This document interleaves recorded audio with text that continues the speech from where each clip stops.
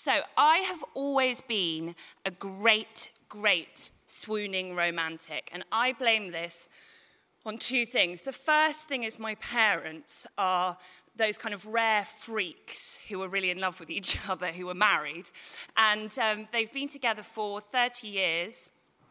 They've never been apart for more than a week, and my mum sleeps, when he's away, sleeps with a jumper of his with his aftershave on. I knew it would be a bit mixed what that reaction would be. And I said to my dad recently, why don't you go to dinner parties? And he said, because the only person in the room I ever want to talk to, who's always the most interesting and the most funny and the most clever, is your mother. And I always get sat next to some other person's boring battle axe wife. And I just want to be sitting next to her. So basically, my mum and dad screwed me up because when you see a relationship like that, I think it's very daunting and it's very inspiring, and you have very, very high expectations for what you get out of love. I also trace it back to a moment when I was 7 years old with my grandma in her house in Birmingham at Christmas, and we were watching The King and I. And do you remember of course you don't, who watches The King and I? There's a scene where they're waltzing around a ballroom, and she's wearing this extraordinary dress. And I remember my grandma saying to me, can you see that? That's the happiest a girl can be in her entire life. So that lodged something in my head, and I became this kind of swoonsome romantic. I became like hooked on Doris Day and Rock Hudson films when I was like 8 years old. I remember doing a show and tell at school about Gene Kelly's performance of Singing in the Rain when I was like 10. And which is also why I think I have so many gay friends now. And I think, and then I got into adolescence, and the obsession got more and more deep and overwhelming. I knew that the most exciting thing on earth was romance and having a boyfriend. The only problem was, I lived in Stanmore, which, did someone just whoop for Stanmore?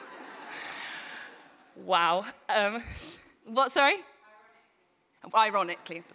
So, as my friend can tell you, Stanmore is the most boring place on earth. It's the end of the Jubilee line. It's just on the kind of precipice of North London, and there is nothing there other than shopping centres, Italian chain restaurants, and the odd Hollywood bowl.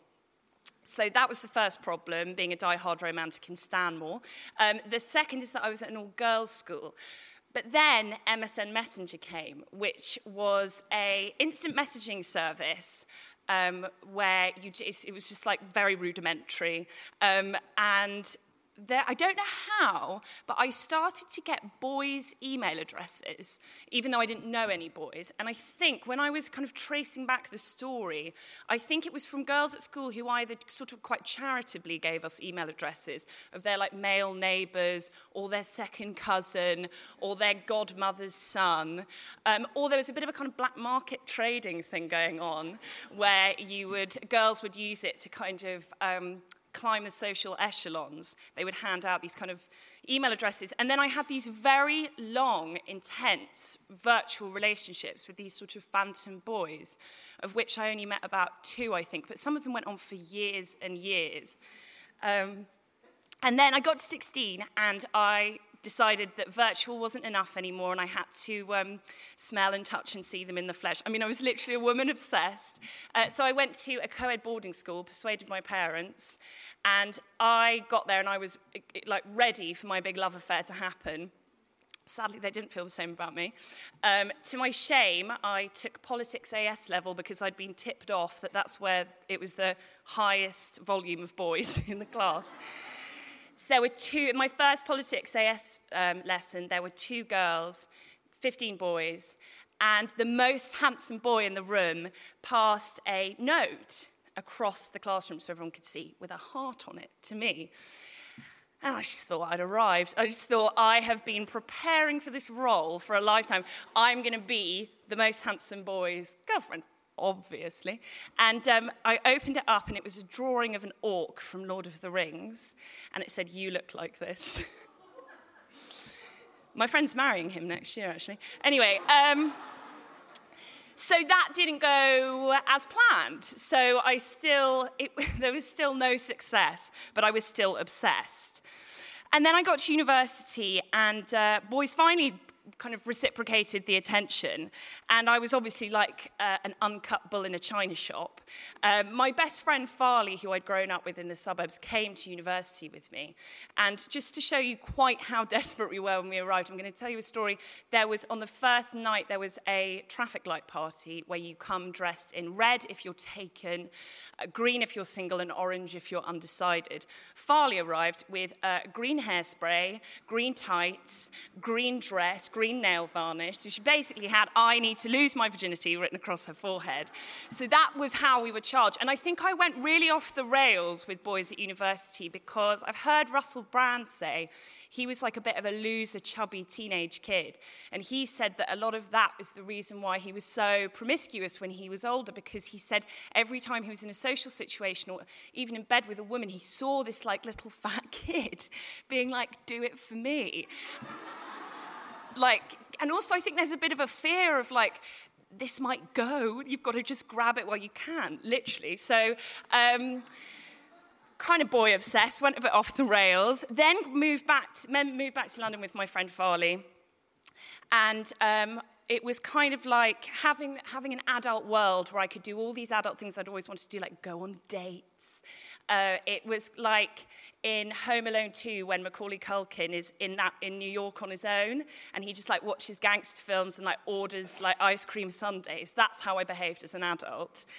And while my friends kind of grew up and they all kind of shifted into monogamy, I just got more and more and more chaotic. And I think I had associated for such a long time love with drama, with intensity. I became obsessed with unrequited love, with wild flings, with lots of attention. You know, I thought that love was meant to be incredibly huge highs and then very low lows. And then the worst thing happened for someone like me, that I got given a dating column, which basically meant I was paid to be dysfunctional for a good story. And the only steady love of my life during this time were my female friends who I lived with. And that's where I was kind of learning about how to have grown-up relationships. That's where I was learning about compromise and trust and intimacy. And then the crazy stuff that I did for men in this period of about a decade, there was one incident where I was at a party and I didn't want the party to end, so I texted a boy that I fancied, who was at university in Warwickshire, and the party was in Finsbury Park. So naturally, I got in a cab to Leamington Spa. Not an Uber, though, so moral high ground. But it was 2009. So that's one of the crazy things I did. I went to New York with no money and on my own, and went on loads of insane Tinder dates there, and a man proposed to me, and I very, very nearly accepted. This was all stuff that I thought what love was. I interviewed a guru, a relationships and intimacy guru, and who was kind of old enough to be my dad, for a women's magazine. Had this bizarre relationship on the phone with him for about a month. Then we met up and he broke my heart. Who could have seen that coming? It will be no surprise to anyone that at 27 I ended up in therapy. And I had no idea where I was there. I just thought, I was just anxious all the time. And it just felt like while everyone else's lives were kind of coming together, mine was just falling apart more the further I ventured into my 20s. And within 10 minutes, this woman said to me, "Your problem is you don't know how to relate to men." And in that moment, I had this flashback of watching films of kind of Disney princesses when I was little, and my grandma saying that to me about The King and I, and sitting endlessly until my eyes went bloodshot on MSN Messenger, talking to these boys, and all the rom-coms I watched when I was hungover in my 20s, and staring at boys across politics classes who were drawing doodles of orcs.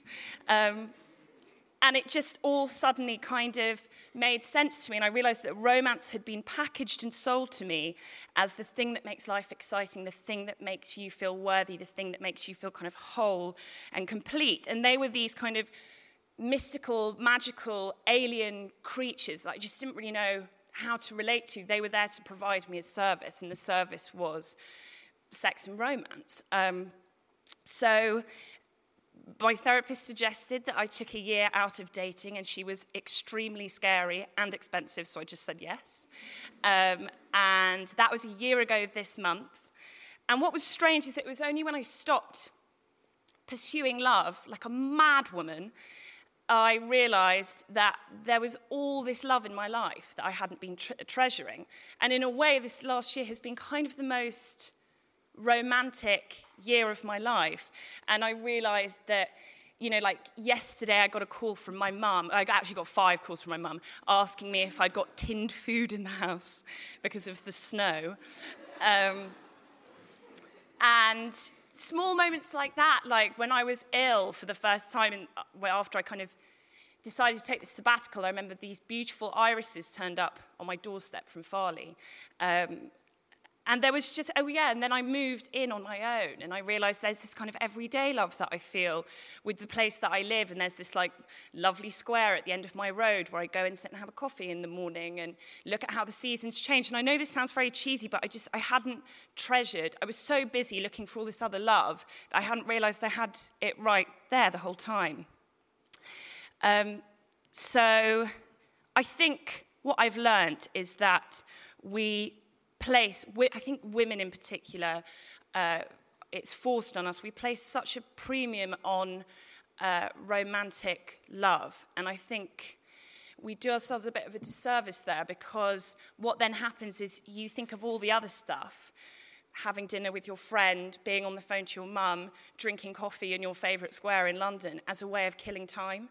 And you think of it as a way of kind of filling in the gaps in between the moments that really matter, which are always to do with romance and sex in the narratives that we're fed.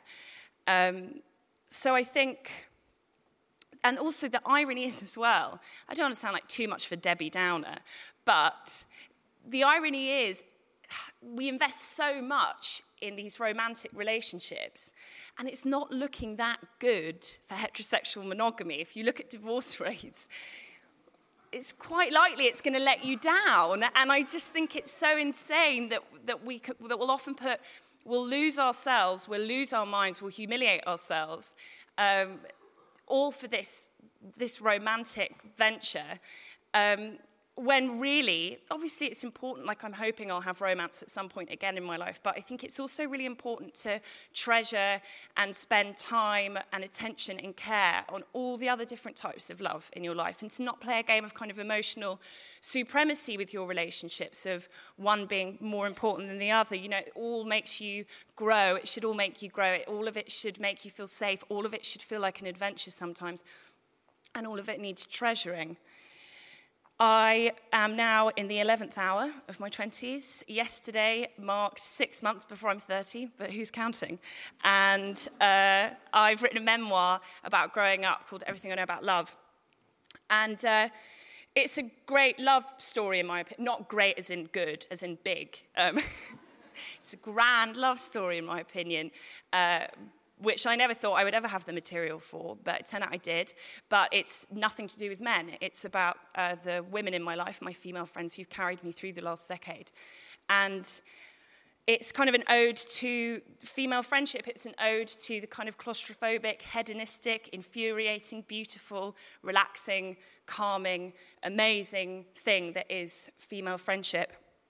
And the best part of writing it has been so many girls have been messaging me to say that it has helped them realize that they are enough as they are, and they don't need to be going to New York and having a stranger propose to them, or speaking to boys on MSN all day. I mean, who even uses MSN anymore? Generation Z don't even know what I'm talking about when I say that. It's like I'm talking about an ancient scroll. They don't need to get in, empty their overdraft and get in a cab at the end of the night to go to Leamington Spa. They don't need to do any of these things to feel whole or worthy or happy. And often they tell me that it's made them cherish those other relationships in their life, particularly their female friendships, much more. The only thing that's very infuriating is most of them are about 21. So I didn't get there until right now, so I'm 29. But I'm very glad that I did finally get there. And I hope every woman in this room gets there, if you haven't got there yet. Thank you.